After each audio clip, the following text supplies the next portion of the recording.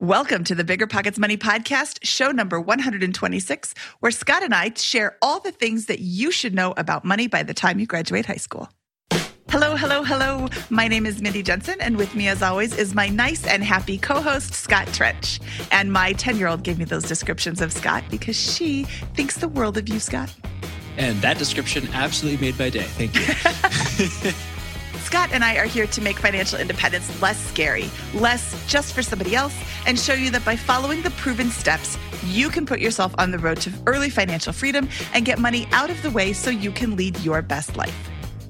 That's right. Whether you want to retire early and travel the world, go on to make big-time investments in assets like real estate, start your own business, or simply learn the fundamentals of finance, just starting out in life, we'll help you build a position capable of launching yourself towards those dreams. When it comes to financial guidance, you got to trust the source. It's why you listen to this podcast. When Mindy and I want to upgrade our wallets, we turn to NerdWallet. Scott's right. Their expert team of nerds dives into the details to help you find smarter financial products. Before NerdWallet, Mindy and I were paying for vacations in cash, missing out on miles, and not even knowing what we're leaving on the table. But now we're flying through the skies for free, thanks to our new cards with more miles and upgrades than ever. So if you want more travel rewards, hotel upgrades, or airport lounge access, no matter where you go next, let NerdWallet help you make it happen with a killer travel card. Don't wait to make smart financial decisions. Compare and find smarter credit cards, savings accounts, and more today at nerdwallet.com. NerdWallet. Finance smarter. As with all cards, credit is subject to lender approval, and terms of each credit card issuer apply. Deciding how to invest your capital can be extremely challenging, especially when the market is constantly changing. That's why it's never been more important to partner with a company that has a great track record. The BAM Capital executive team has successfully navigated through the Great Recession, COVID-19, and the current interest rate environment while delivering maximized returns to their partners. BAM Capital is a trusted multifamily syndicator with over $1.3 billion in transactions, delivering a historical average of over 35% IRR with an average hold period of 3.5 years. BAM Capital has consistently paid preferred return distributions for over 50 consecutive months, has not lost limited partners capital, and has not called capital past the subscription amount. BAM Capital's disciplined investment strategy is targeting undermanaged institutional quality trophy assets throughout the U.S. heartland for accredited investors who are looking for generational wealth building or monthly income opportunities. Their offerings target cash flow stability, capital preservation, long-term appreciation, and accelerated tax benefits. Join BAM Capital's over 1,200 investors across 44 states and get started today at bamcapital.com. Again, that's bamcapital.com. It's Military Appreciation Month, so I'd like to personally thank all our past guests who have served and all our listeners who are serving, deployed, veterans, or in the reserves. But I'm not the only one showing appreciation. Navy Federal Credit Union wants to celebrate their members who go above and beyond with exclusive rates, discounts, and tools. This month, join Navy Federal and get $50 when you open a credit card. Visit NavyFederal.org/celebrate to see their Military Appreciation Month offers and other Navy Federal offers. With 24/7 U.S.-based member service and resources for veterans transitioning to civilian life, Navy Federal is here to help you reach your goals. Head to NavyFederal.org/celebrate. Navy Federal is insured by NCUA, Equal Housing Lender. Disclaimer, must join an open membership savings account between May 1st and May 31st. Annual percentage yield 0.25% for membership savings account. $5 minimum balance to open, maintain membership savings account, and to obtain bonus. Visit NavyFederal.org for more terms and conditions. Scott, I recently posted in our Facebook group asking people what you would like to see explained to people who are of the age where they are just leaving high school and potentially entering college.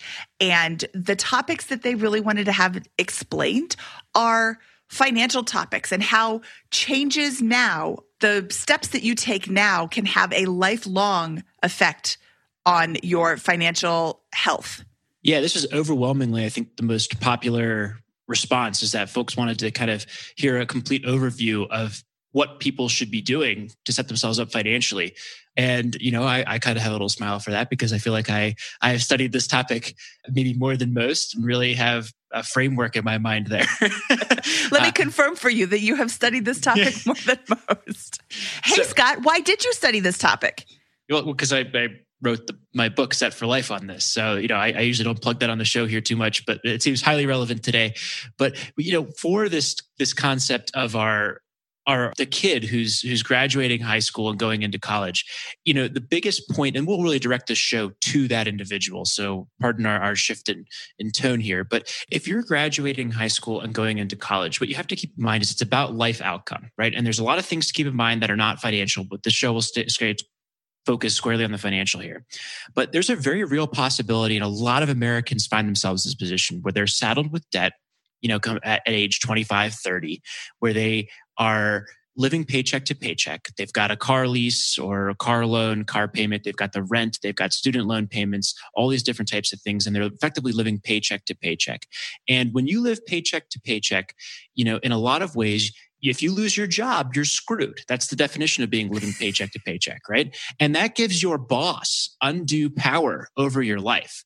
And this is why I think a lot of young people are very afraid of the real world and graduating high school, college, and going to get a job, is because that is scary. It's a boss now has power over me in a way that really no one has had over them in their entire lives. Maybe parents, but the parents are naturally much more nurturing and, and supportive there. So it's this concept that I want to drill into everyone's heads today of financial runway that really matters. If you spend $30,000 a year and you have $30,000 in the bank account, all of a sudden that power dynamic where your boss has the ability to totally upend your life, that power distribution is much more in your favor, right? If you could survive for 2 or 3 years, it's even more so. And the point of this show is we're helping our listeners move all the way to 100% financial freedom, where they could sustain themselves indefinitely without a job for the rest of their lives. But the closer and farther you can get along that spectrum so that you can start your career with that runway in place without having high fixed expenses like debt payments going out, with having a cash cushion, that is going to give you a lot of power and a lot of optionality in your life. And I think that's the framework to begin thinking about all of your decisions financially in terms of your ending your high school years and going into college, right? And how do you achieve all the things you want to do outside of the world of finance, but build yourself the strongest practical financial position you can get to? Scott, you just used a really amazing word. And I want to make sure everybody heard that. You said options.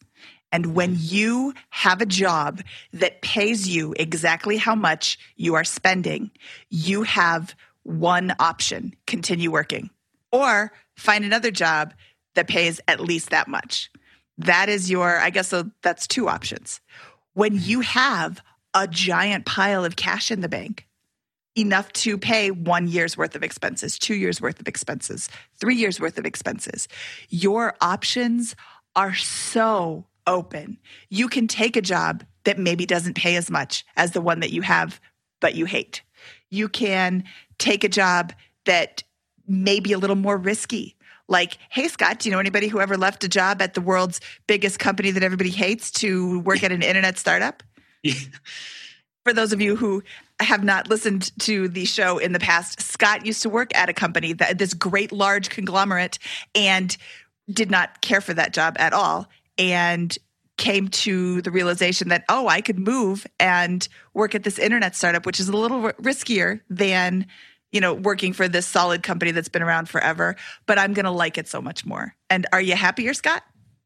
Yeah, well, of course, my example is extreme, where I left the Fortune 500 company in a finance role to come to Bigger Pockets here.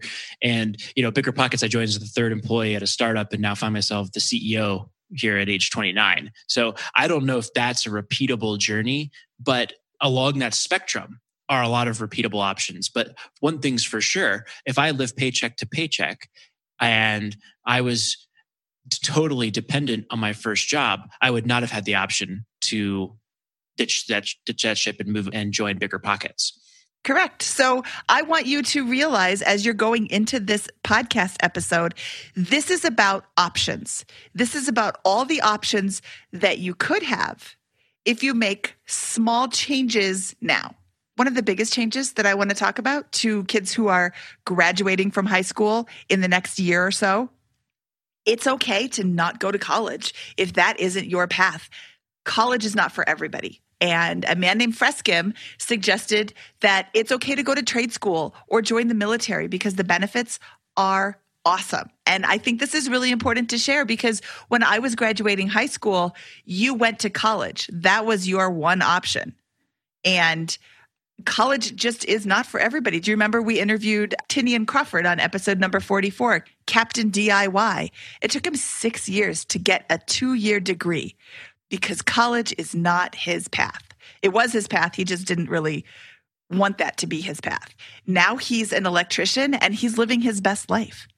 Yeah, when I think of college as a model and kind of going back to that financial runway concept, if you go to college and you graduate in 4 years with $100,000 in debt and a liberal arts degree in history, right? You're not in a very strong position. And the fellow who goes to trade school is likely much farther along and likely to achieve financial independence much sooner than you. If you go to college and you graduate with very little debt with a degree in computer science or engineering or mathematics, you are likely to be much farther along than the person who goes to trade school in the military within a couple of years. You're going to likely have much greater income opportunities in the years following college, right? And where the right answer lies is somewhere along a spectrum in that decision-making process. And so, no, college isn't for everyone, but everyone listening should know that I went to college. I went to a private university and my parents paid for college, and I got a degree in economics and history, 2 majors, and then I minored in corporate strategy and finance. And so understand my position with a grain of salt there, but I believe that mental model will be helpful in helping you make those decisions. If you can reduce debt, if you can choose a major that's likely to help you lead to great income opportunities downstream. I think that's the way to think about this major decision with maybe a little bit more utility. Scott, I posted this question in our Facebook group, and that is where all of these answers are coming from. I wanted to know, what is it that you know now that you wish you knew when you were in high school? Or what is it that you want people coming out of high school to know? Melissa said some advice that was just mind-blowing to me. She said, my high school economic teacher had seniors review data on the Bureau of Labor Statistics to see how much they would likely make post-college in the career path they were considering, then compare it to their expected student loans to evaluate if their career path would be able to help them pay for those loans. And she said this was a huge factor in why I am not a preschool teacher. I love that example because it's not about whether you should do that job or do another job, right? Or follow this career, or follow that other career in a vacuum, right? But you have to understand the cost benefit analysis. It is totally fine to do that cost benefit analysis, understand that that role is not going to pay very well relative to the amount of student loans you're going to assume, and then still choose knowing the economic trade-off. But what's unacceptable, I think, and what can really hurt you for a long period of time and really put you in a bad position in your late 20s, early 30s in particular, is making that choice without the understanding, which is why I love that example from Melissa. Yes. Scott, we interviewed Travis Hornsby from Student Loan Planner back on episode 22, and he shared with us a specific major, veterinary school. That is a major that has an extremely high cost of student tuition, but not such a high cost or not such a high salary when you come out. So you're putting in medical school debt, but you're not making doctor salary when you're done. And he said, unless this is the only thing that's going to make you happy, maybe you want to reconsider that particular major. And I think that a lot of people just, you're 17, 18 years old when you're graduating high school. What do you want to be when you grow up? I want to be some pie in the sky thing. Great. You should follow your dreams. Following your dreams isn't always the best choice for your finances. Yeah, I just think it's all comes back to understanding the choice you're making at the highest level. And if you're making 6-figure decisions right now and you haven't put in basic 15, 30 minutes to doing that exercise, looking at the Bureau of Labor Statistics, understanding the income, understanding your debt and your payments, you're conducting 4 years of education to study your major, but not the 30 minutes to understand the economics of your choice. That's a lopsided distribution of time. Put in the time to understand the cost benefit and know where that's going to get you. 100%.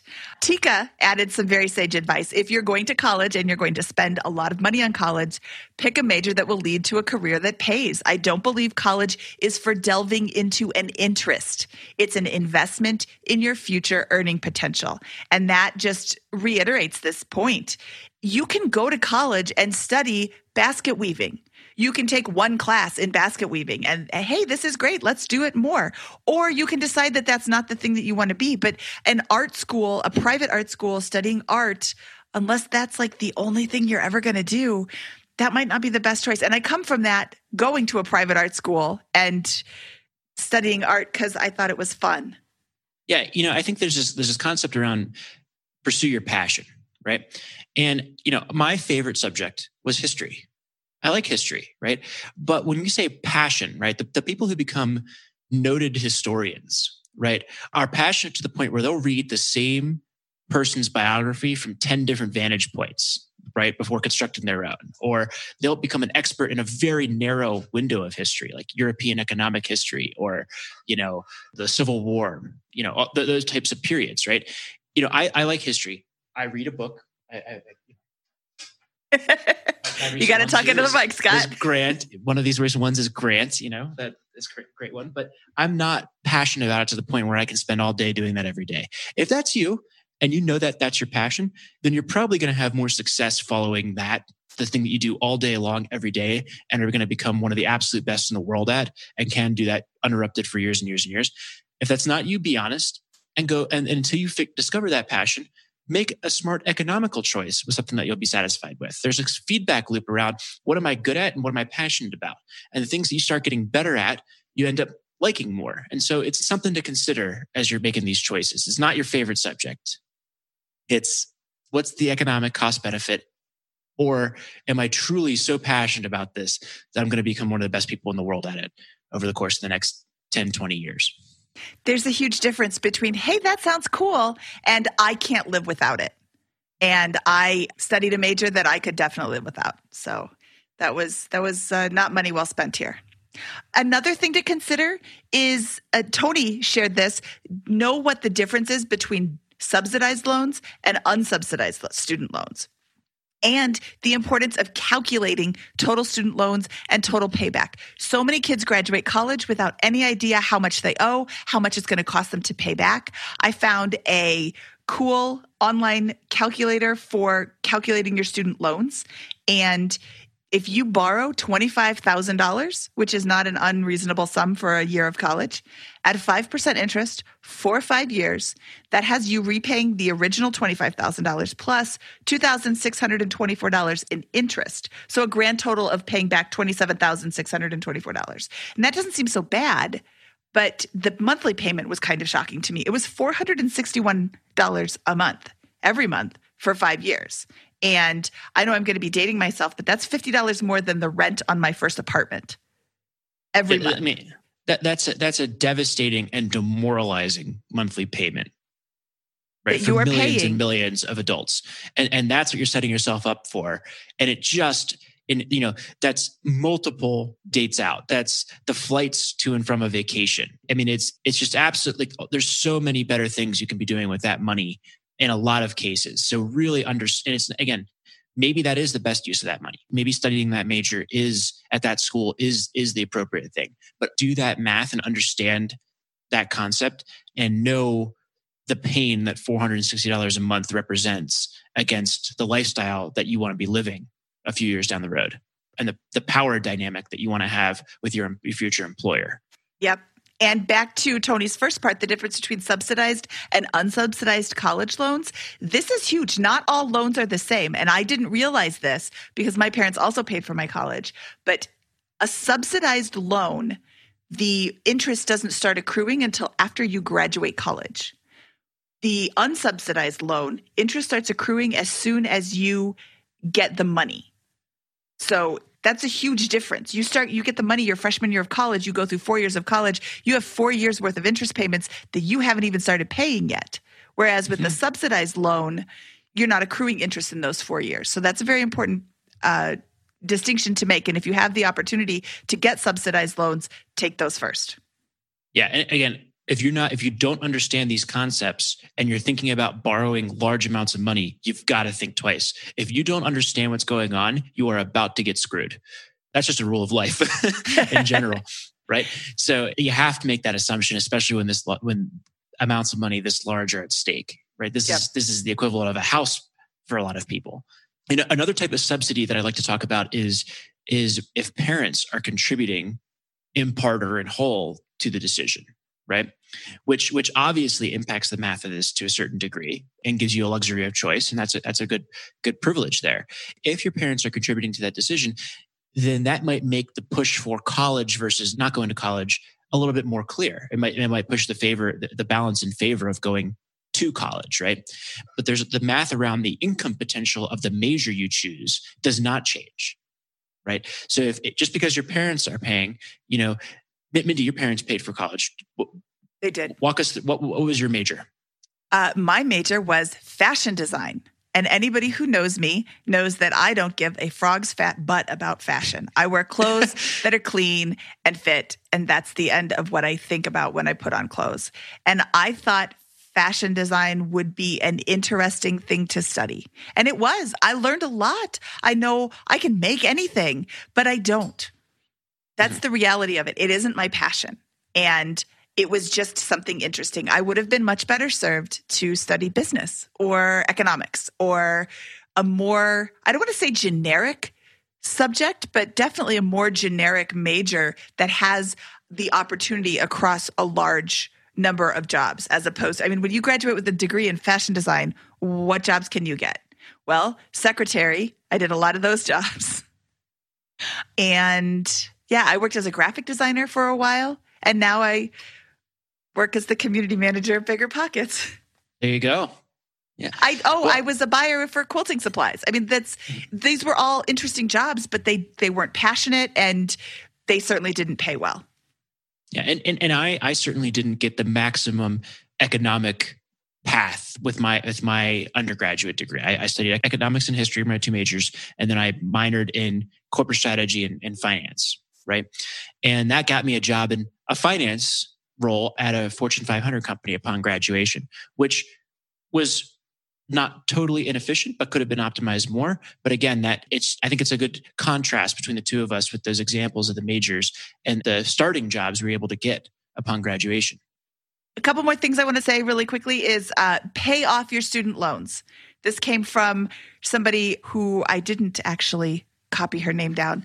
I have worked in a nonprofit for 30 plus years, and I have never met anyone who qualified for the Public Service Forgiveness Program. Just make a plan and pay them off yourself. And the Public Service Forgiveness Program is supposed to be for people who work in like low-income schools, teachers, or, different areas where you are in public service, but you're not making a lot of money. And the program is going to pay off your loans for you, except she's worked in a nonprofit for 30 plus years and has never met anyone who qualified. I know a lot of people who have applied and not gotten any payment off of this, any forgiveness off of their loans because of this. And I think that's kind of scary because it seems like a bait and switch, but also just know that that's how it works and don't make that as your plan to pay off. Yeah, I think that there's a sentiment, a lot of college campuses, and I'm not going to get too far into this. I don't want to go anywhere on this, but a lot of college campuses can tend to skew a little more to the left politically. And so there's a lot of sentiment around some of these socialist or more liberal policies like, hey, the government will pay off these loans or begin subsidizing them. Or, of course, this is the natural trend of the electorate towards this thing that will benefit me. Not a good thing to plan for. If you're planning your financial position around a future change in government policy or legislation, and that is your plan to pay off your student loan debt, there's a really high probability that you're going to have a very sad financial outcome. Or in the event that that does come, that there are unexpected caveats that come with that assistance, right? When someone is giving you handouts, they get to dictate the rules, right? You may have noticed this with your relationship with your parents. And that's just a fact of life and why we believe, Bigger Pockets Money Podcast, that's better to be financially independent than financially dependent on anybody, right? Workplace, government, parents, whatever it is. Absolutely. Could not say that better. Have nothing to add to that. I do have one last thing to add about college, and that is choosing a college to go to. One woman said, I've never had a single job care that I got a business degree from a private university versus a much cheaper public one. Your public universities are going to be some of your lowest cost universities. And like she said, it doesn't matter. There is a little bit of, you can attest to this, Scott, the whole Vandy brotherhood, sisterhood. Yeah, there's great people, I'm sure, at a lot of universities. I obviously went to a very expensive private university that my parents paid for, right? And who am I to sit here and say that degree didn't help me get my first job or wasn't influential in moving me into my career track to bigger pockets? I think there's a lot of good reasons why I could or couldn't be, but I'm grateful for that degree. I'm grateful for my parents' assistance, and I enjoyed my college experience and learned a lot. So it worked out for me. So there's a lot of nuance to all this kind of stuff. One last thing I want to share is we interviewed Zach Gautier, who is a counselor for high school students, on episode 64 of the Bigger Pockets Money podcast. And he gave us a whole plethora of ways to pay for college that you may not have heard of yet, including a few websites to go to find student loans and find grants and see different ways to pay for college. So that's definitely worth a listen if you have not listened to that episode yet. Absolutely. Scott, one of the first things that happens when you do get to college, when you're on the college campus at your orientation, is, hey, welcome to college. Here's a credit card. You're walking through the orientation, you're stopping at the different tables, and there's the one, hey, would you like a free t-shirt? All you have to do is sign up for a credit card. How many free t-shirts is worth all that credit card debt? Zero. Yeah. This is a good investment by the credit card company, I'm sure. Oh, yeah. Great investment. They're not even good t-shirts. Okay. Well, why shouldn't you sign up for? Why should or you shouldn't you sign up for a credit card? Or what should you know before you get that first credit card? You should know that first credit card is not free, and the credit card companies, it is not in their best interest to tell you all the ways that this can completely ruin your financial life. However, I am not paid by credit card companies, so I can tell you all the ways that this will completely ruin your financial life. Show brought to you. Oh. You have something called a credit score, and everybody has one. Even if you don't have one, your credit score would be 0. The most common credit score is the FICO credit score, and that is calculated by many different ways. It starts at 350 and runs to 850.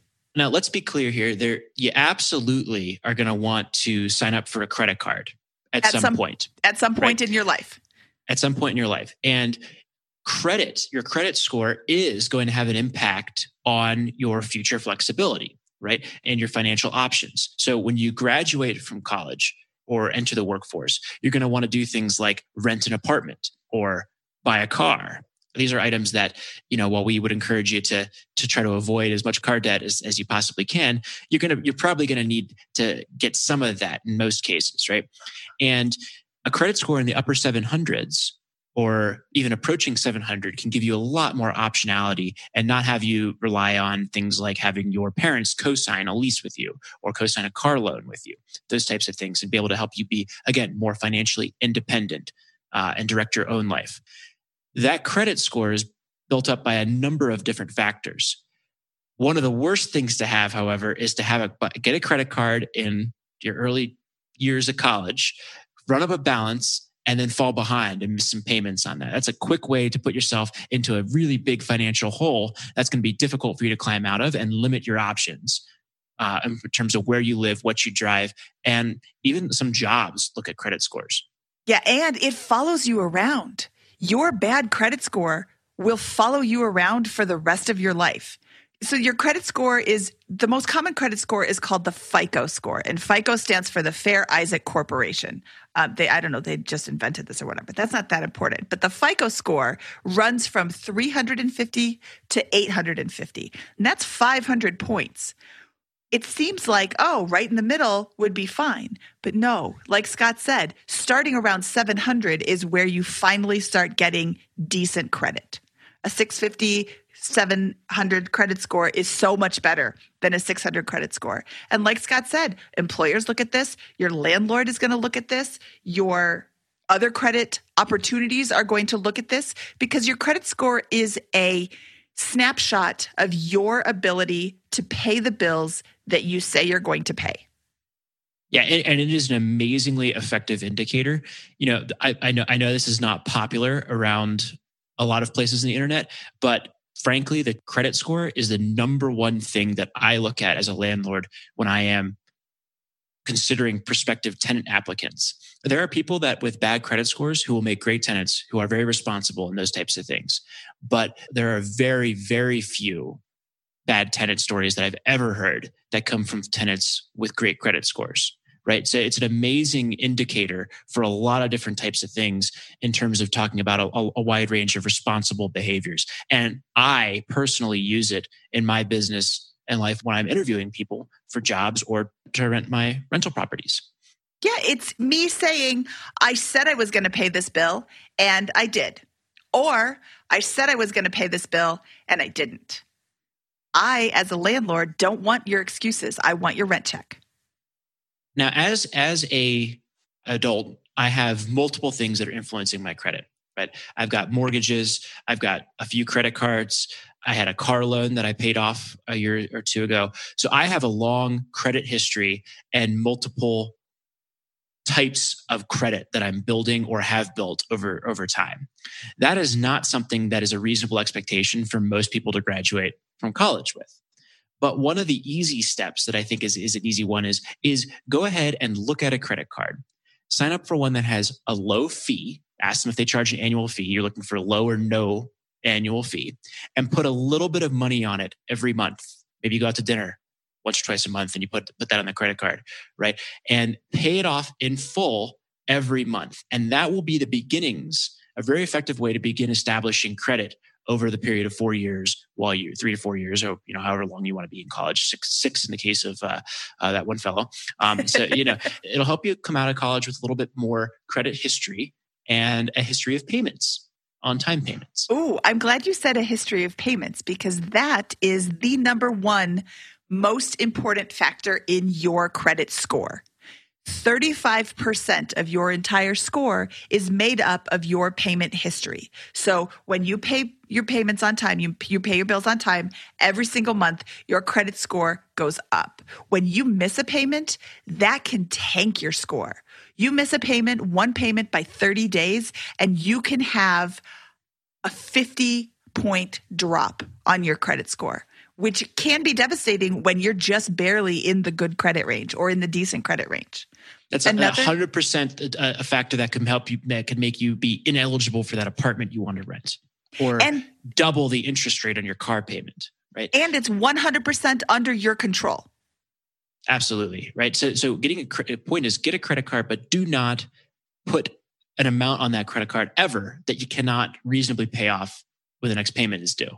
Do not make minimum payments and rack up charges in college. It's just completely unnecessary, right? You're going to assume a very high interest rate if you don't make the payments, if you don't pay off your credit card in full each month. It's just a lifelong habit. Mindy, I have never carried a credit card balance in my life.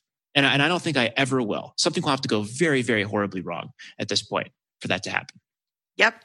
When it comes to financial guidance, you got to trust the source. It's why you listen to this podcast. When Mindy and I want to upgrade our wallets, we turn to NerdWallet. Scott's right. Their expert team of nerds dives into the details to help you find smarter financial products. Before NerdWallet, Mindy and I were paying for vacations in cash, missing out on miles, and not even knowing what we're leaving on the table. But now we're flying through the skies for free, thanks to our new cards with more miles and upgrades than ever. So if you want more travel rewards, hotel upgrades, or airport lounge access, no matter where you go next, let NerdWallet help you make it happen with a killer travel card. Don't wait to make smart financial decisions. Compare and find smarter credit cards, savings accounts, and more today at nerdwallet.com. NerdWallet. Finance smarter. As with all cards, credit is subject to lender approval, and terms of each credit card issuer apply.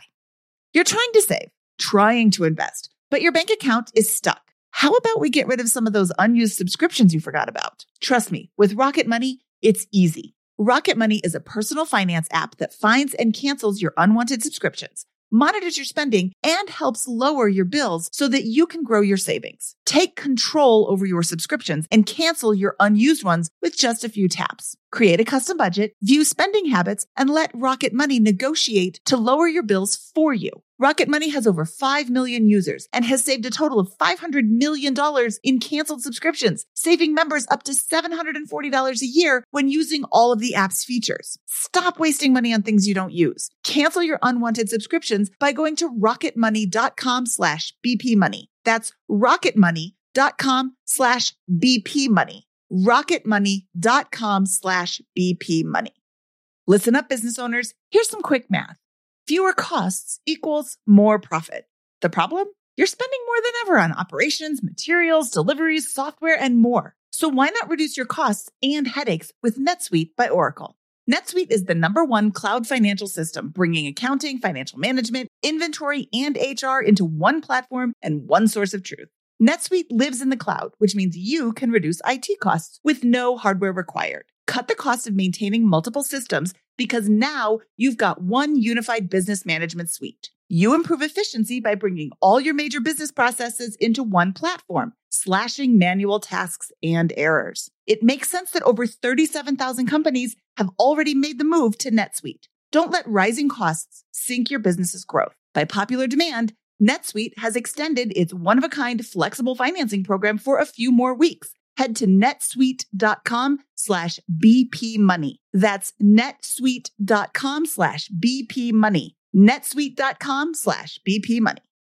It's Military Appreciation Month, so I'd like to personally thank all our past guests who have served and all our listeners who are serving, deployed, veterans, or in the reserves. But I'm not the only one showing appreciation. Navy Federal Credit Union wants to celebrate their members who go above and beyond with exclusive rates, discounts, and tools. This month, join Navy Federal and get $50 when you open a credit card. Visit NavyFederal.org/celebrate to see their Military Appreciation Month offers and other Navy Federal offers. With 24/7 U.S.-based member service and resources for veterans transitioning to civilian life, Navy Federal is here to help you reach your goals. Head to NavyFederal.org/celebrate. Navy Federal is insured by NCUA, Equal Housing Lender. Disclaimer: must join an open membership savings account between May 1st and May 31st. Annual percentage yield 0.25% for membership savings account. $5 minimum balance to open, maintain membership savings account, and to obtain bonus. Visit NavyFederal.org for more terms and conditions.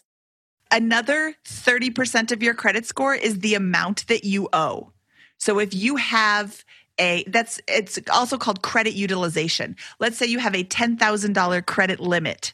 If you have charged $9,000 and you're not paying that off all the time, you're using 90% of your available credit. And to creditors, that looks like you don't have a handle on your finances. That looks like you are grasping at all the money you can get and not handling your finances in the proper way.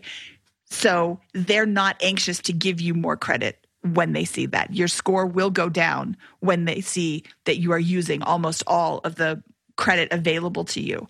A good rule of thumb is 20% or less. So on that $10,000 limit, you only have up to $2,000. And again, if you can't pay that off, unless that's a super emergency, you should not have that on your card to begin with. Yeah, I mean, the biggest factors here in the credit score are, do you make your payments on time? And do you have a responsible amount of debt? If you have too much debt, it's unlikely that you're going to be able to, your likelihood of being able to make on-time payments are going to decrease. So lenders don't want to lend to you, right? Yep. If you have missed payments in the past, that is a very good indicator that you're likely to miss payments again in the future. So lenders don't want to lend to you. Lenders like the car loan people, like the landlord, right? And so those are the two biggest things, and they make perfect sense. Yeah. And this is like a super boring topic, but it's so important to your financial future. When you have a bad credit score, maybe you can't get another job. When you have a bad credit score, maybe you can't go out and get a different apartment. You are beholden to these people that hold your future in their hand because of bad decisions that you've made. And it's really easy to not rack up huge credit card bills. And it's important for certain types of jobs, right? I mean, this is something that if you're going to work in finance, absolutely your employer is probably going to pull your credit. in the job application process, right? How can you handle money for a corporation responsibly if you can't handle it for yourself responsibly, right? It's a perfectly reasonable question for employers and landlords and car dealerships to ask. Absolutely. Now, this also kind of brings up a different point, though, Scott. Not all debt is bad. There is a difference between debt as a burden, such as credit card debt or car debt, and debt as a tool, like a mortgage. The debt as a tool allows you to buy a property so you're no longer renting without having to save up that entire amount. What's a house in Denver? $350,000, $450,000? I don't have that just sitting in cash that I can throw down on a house. So I need to use a mortgage. And I can put down 5% of the purchase price on a mortgage. And now I'm building equity in a home that I own rather than renting out. We can get into house hacking where I have a property that has more space than I need and I rent out bedrooms to my friends or to other tenants and they help me pay my mortgage. So now my cost of living is lower, but I can't get that if I have crappy credit. That's right. And when you say good and bad debt, right, there's a lot of definitions of this out there, right? And I've made up my own, which I think is right because I made it up. But here's the deal. When you're looking at good or bad debt, a very simple question to ask or a very practical tool is am I investing or am I going into debt to support my lifestyle, right? So a car loan is often classified as a good debt. I think that's false. I think a car loan is a bad debt, right? Because it's costing you money every month. Your car is losing value. You're paying this out, and it's yet more income you have to find or create to cover that payment. But if you're using a debt to purchase a rental property, right, or a business, right, now all of a sudden that debt, maybe it costs you $2,000 a month, but you're able to bring in $4,000 a month in rent. Now you're covering that expense. You're using that debt in a good way to create an asset. And that is a very, very powerful thing. That can give you the ability to achieve financial freedom or generate passive income alternative to your job much sooner in life. So it's how do I purchase assets and can my credit score become an effective tool in helping me do that? And it has to, for me to this point, I've been able to get loans on multiple rental properties and build my wealth that way. But I have basically no personal debt that is not backed by assets. I have I have a credit card balance I pay off in full every single month. I paid off my car loan and I probably will never get another car loan, right? So it's those types of things. I use it as minimally as I can to get started and then phase it out completely except for that, which is backed by assets. You know, an excellent episode that covers this very topic is our episode 35, where we interview Craig Curlop. Craig had, $80,000 in student loan debts?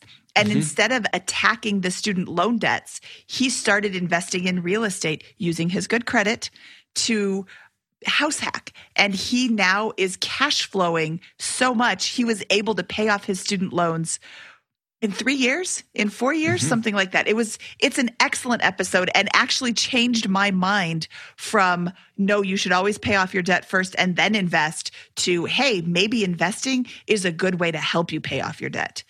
Yeah, but if you're listening to this, you're probably not going to graduate with $80,000 in student loan debt anyways. So yeah, too bad Craig didn't listen to this before he graduated college.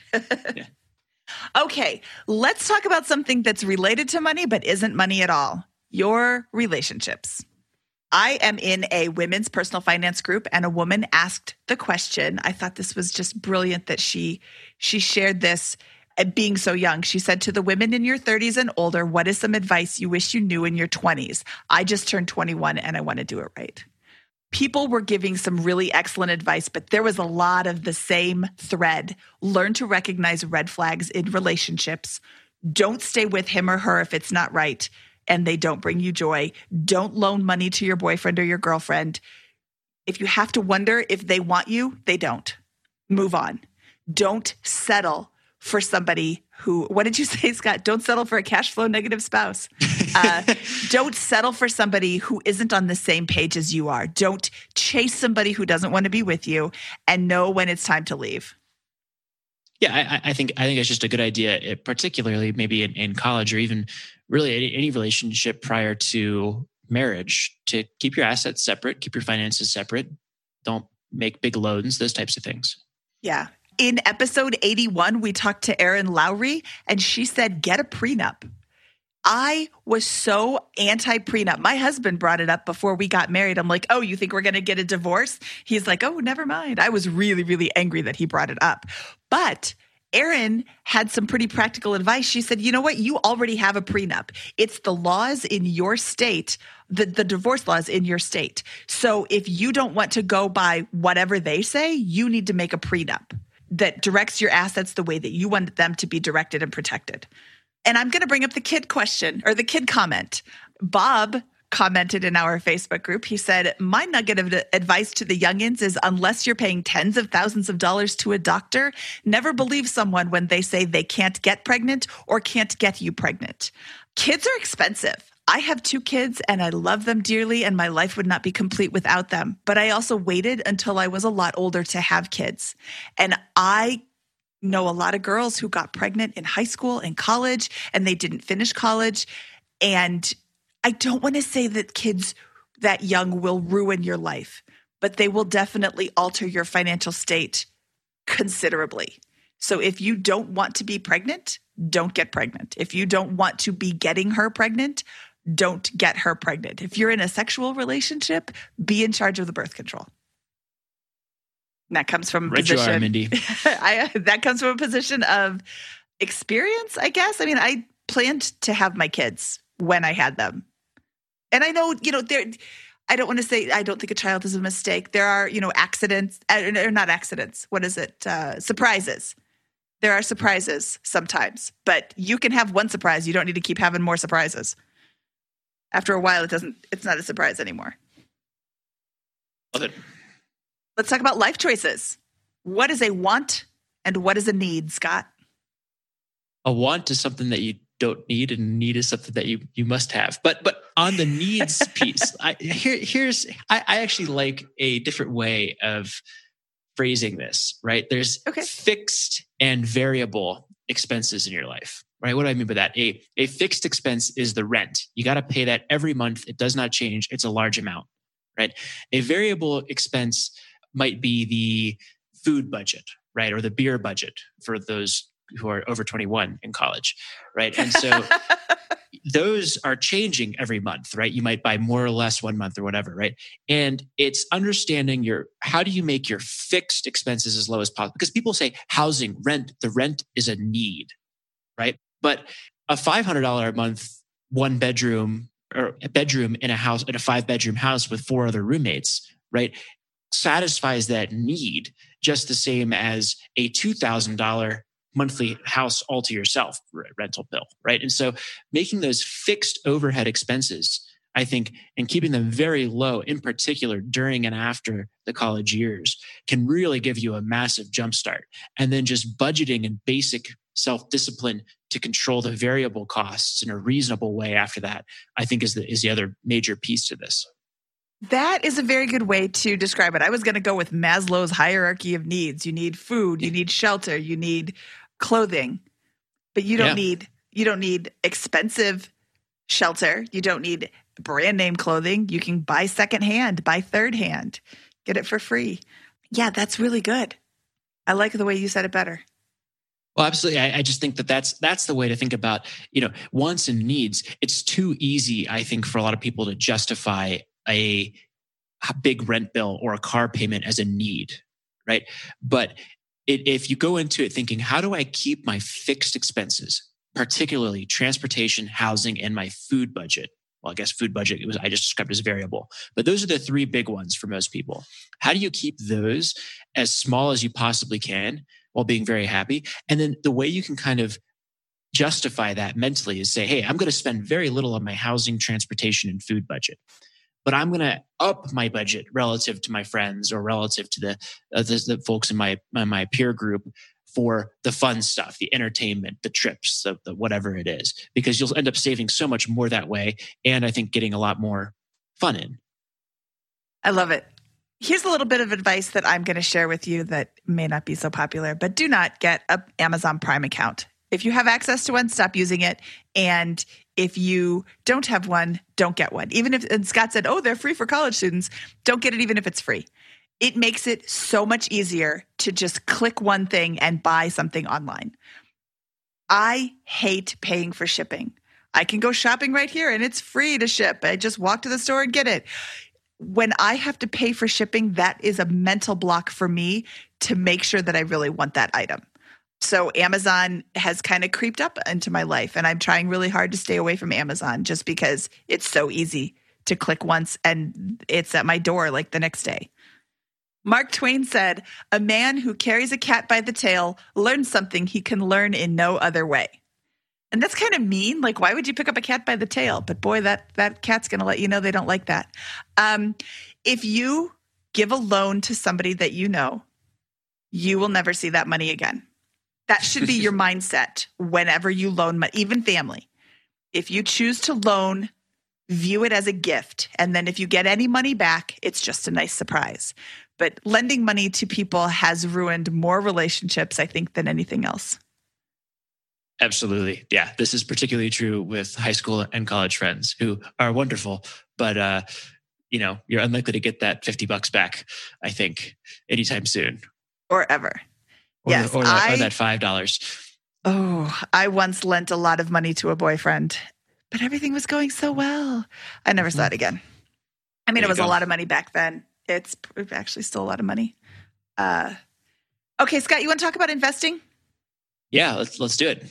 Okay. So in terms of an investing framework, I imagine if you're listening to this show, you've heard the concept of compound interest before. If you haven't, it's the concept that your money will grow and then the newly grown money will continue to compound and grow again at that same rate. So $100 might turn into $110 after a year.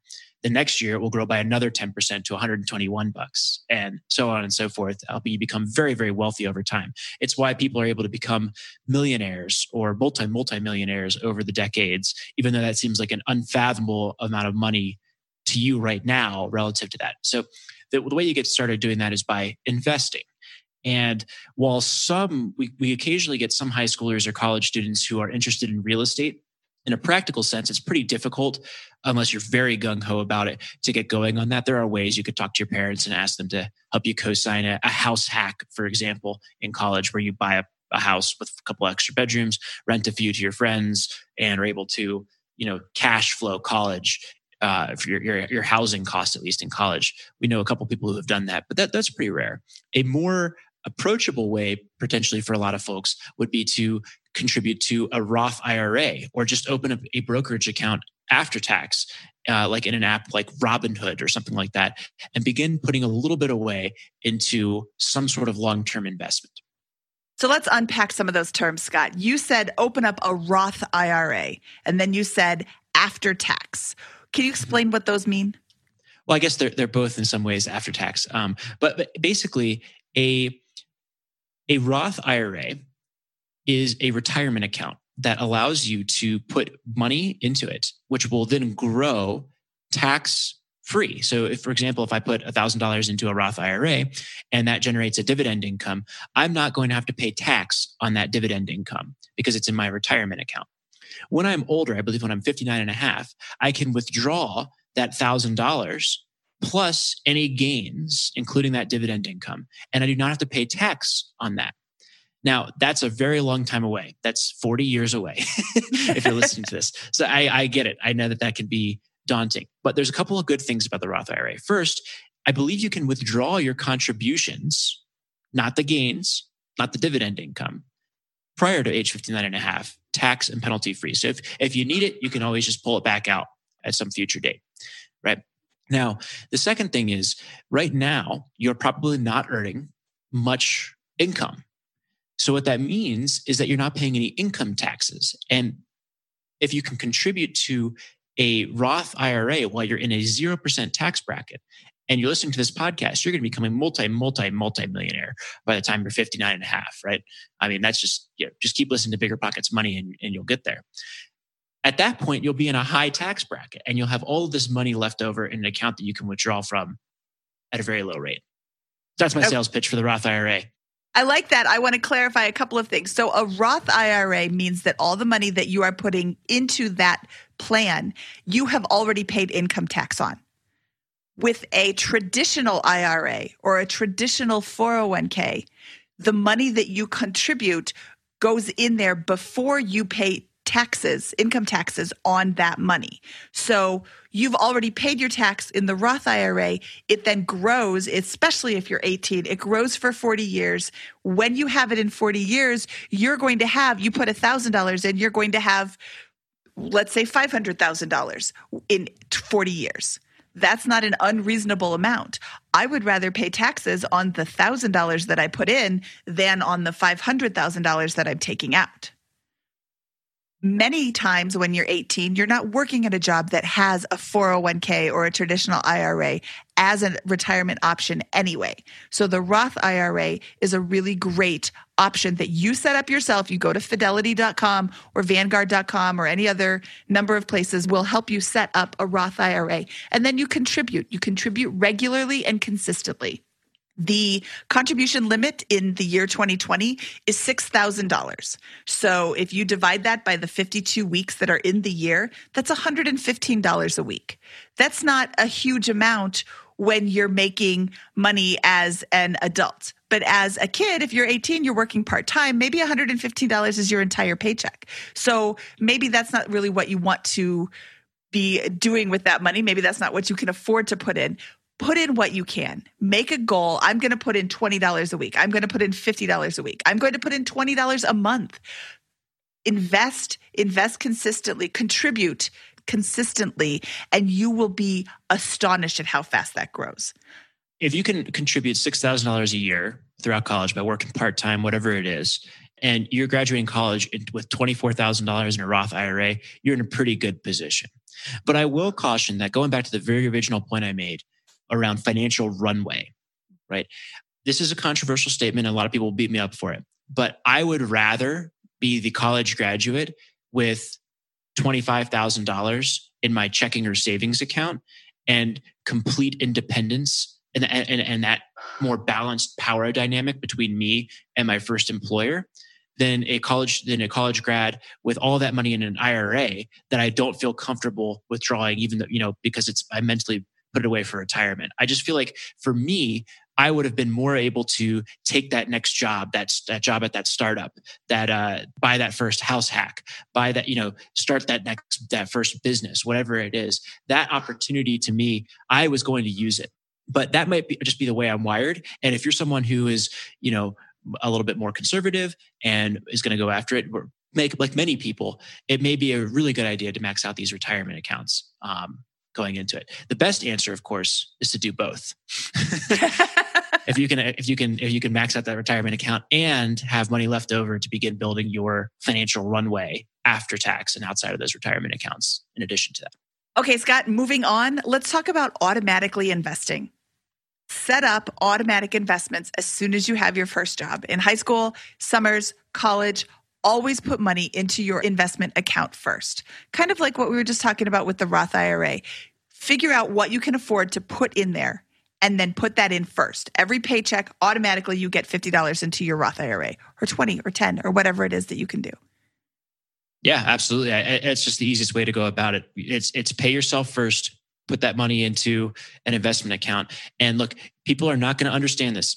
A lot of people, like your friends, they may not understand the concepts of investing. They won't understand why you live in a apartment that is lower cost than they do. And then they also won't understand it after a few years when you plop $50,000 or $100,000 down on a rental property, or in 7 or 8 years after college graduation when you are financially independent, able to start your own business or travel the world and not have to worry about money really ever again, right? So it's understanding those two dynamics and then automating and massively increasing your investments on an ongoing basis as early in life as you possibly can. Scott, that's a really great point that I didn't even think about when I said that before, but your friends are most likely not going to be supportive. Why are you so cheap? You're not cheap. You are investing in your future. You are setting your future self up for a very comfortable life. And it doesn't matter what your friends think about what you're doing. They will not understand what you're doing when you're doing it. And then once you do plop down that $50,000 and buy your first house, oh, wow, how'd you do that? Yeah, really? Remember all those years? Yeah, where I lived in that apartment and drove that car. Yes. Yeah. So if you're having trouble finding fellow frugal weirdos, please come join our Facebook group. We will welcome you with open arms and we will help you on your road to financial freedom. And your friends will still be your friends, and you can start renting to them when you buy your first house. There you go. Okay. And along those same lines, when you get a raise, when you get a bonus, add that to your investments. You won't miss it now, especially if you're automating your investments. When you get a bonus you weren't expecting or a bonus that you were expecting, throw that into your retirement account, throw that into your Roth IRA. You will be so far ahead of things when you do that. And it's not something that you're going to miss right now. Love it. Scott, I think that wraps up all the major points I wanted to talk about. The student loans, starting off your adult life with massive student loans is such a downer. It's such a hindrance. It will hold you back for so long in your financial life. Yeah. No, I mean, once you look, imagine two scenarios. One person graduates college and they've got $50,000 in debt and a $50,000 a year job, right? They rent a nice apartment, buy a nice car, and they're living paycheck to paycheck, right? That person over the years and decades is not going to build wealth, is going to become dependent on that income source, right? And is going to have a lot of limited options, even though their lifestyle right out of college will be relatively good. They'll have a nice car, they'll have a nice apartment, a relatively nice apartment, those types of things. But if you can graduate with no debt, right, with $25,000 or $30,000 in the bank, which is very possible if you play your cards right over the next 4 years, choose a school wisely, work, try to receive some scholarships, whatever, you're in a massive position of power in that thing. If you can then, rent that cheap apartment, take the roommate for an extra couple of years, you could buy a duplex or a rental property and live for free a few years down the road. You could build $100,000 or several $100,000 in net worth over the first 2 or 3 years after graduation, right? Giving you the option to start a business, again, travel the world, take off a year, right? Join a startup or other enterprise, get a sales job, work for yourself, whatever. All these different options arrive after you have built a very strong financial foundation. And that will go on to, I think, make a major impact on how much fun your 20s, 30s, 40s, your whole life will be in terms of this stuff. Just understand it, make choices that are conscious about it. And look, where you don't have to make every decision optimized for your long-term financial position, but you got to understand the cost, and you got to understand when and the cost of deviation from those different types of choices, just like you would with any other part of your life. Be money conscious. Consciously make decisions that are going to affect your long-term future. I think that's fabulous, Scott. Yeah. How many people have we had on this podcast, Mindy, who got started a little later, right? And how wealthy would they be, or how much easier would their journey have been if they had just been able to get this part right and make very conscious decisions about their college education, their first job, their lifestyle expenses, and their budgeting early on? How many decades would that have accelerated their wealth building journey by? Scott, whenever I talk about this and people this age, I am reminded of this story that I was told when I was 22 and could have done something about it. If you invest $1,000 a year from the time you are 22, from the time you're 22 to the time you're 30, and then you never invest again, you will have more money when you are 60 than if you started at age 30 and invested $2,000 a year from age 30 to age 60. So 8 years versus 30 years, you still have more money when you start earlier. And it is just a really powerful example of compound interest and how it just works in your favor. When you're 22, typically you just got out of college or your friends got out of college. People aren't living high on the hog. They are living frugally. They are still eating ramen and they have roommates. And start investing then, when it doesn't change your lifestyle to invest small amounts of money. Yeah. And then work to invest large amounts of money. But have a nice cushion so that you can weather these storms, so that you can leave the job that you thought you were going to love and it decided that you were working for the most hated company in America. Some of my favorite podcast episodes have been folks like Avery from a few episodes ago. These are folks who graduate college with a reasonable degree, a manageable student loan debt, and then go to town with stock and real estate investing over the years. And they make it sound so easy, don't they? A lot of these folks who are going to on track to retire by 30, it is easy. Yeah. And they're not like sacrificing. They're not changing. They're not having fun while they're doing it. They're just controlling their budget, living reasonably. They're making smaller choices, or they're making small adjustments to their spending that have huge changes in their future. And they're millionaires by 30. And the whole world, every conceivable set of opportunities is available to these people. It's amazing. It is amazing. And it's not that hard. Okay, Scott, should we get out of here? Let's do it. From episode 126 of the Bigger Pockets Money podcast, I am Mindy Jensen and he is Scott Trench, and we are wishing you a very fulfilling financial future. Love it. Alliteration is fantastic. Alliteration is amazing. I can't believe you missed that, Scott. Alliteration is awesome. Yeah, there you go. You're the one who's so on the ball. I know. I'm a little slow today. Sorry, guys. The puns next time. Yes, of course, next time. There's always a next time.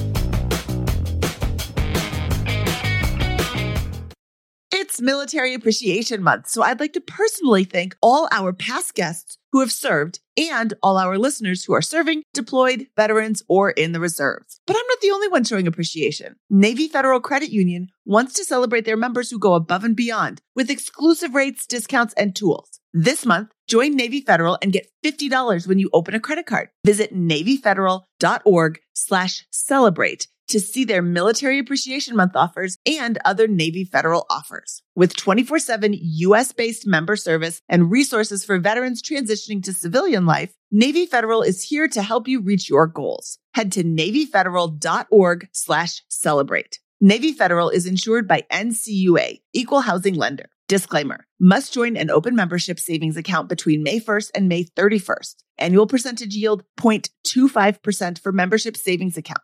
$5 minimum balance to open, maintain membership savings account, and to obtain bonus. Visit NavyFederal.org for more terms and conditions.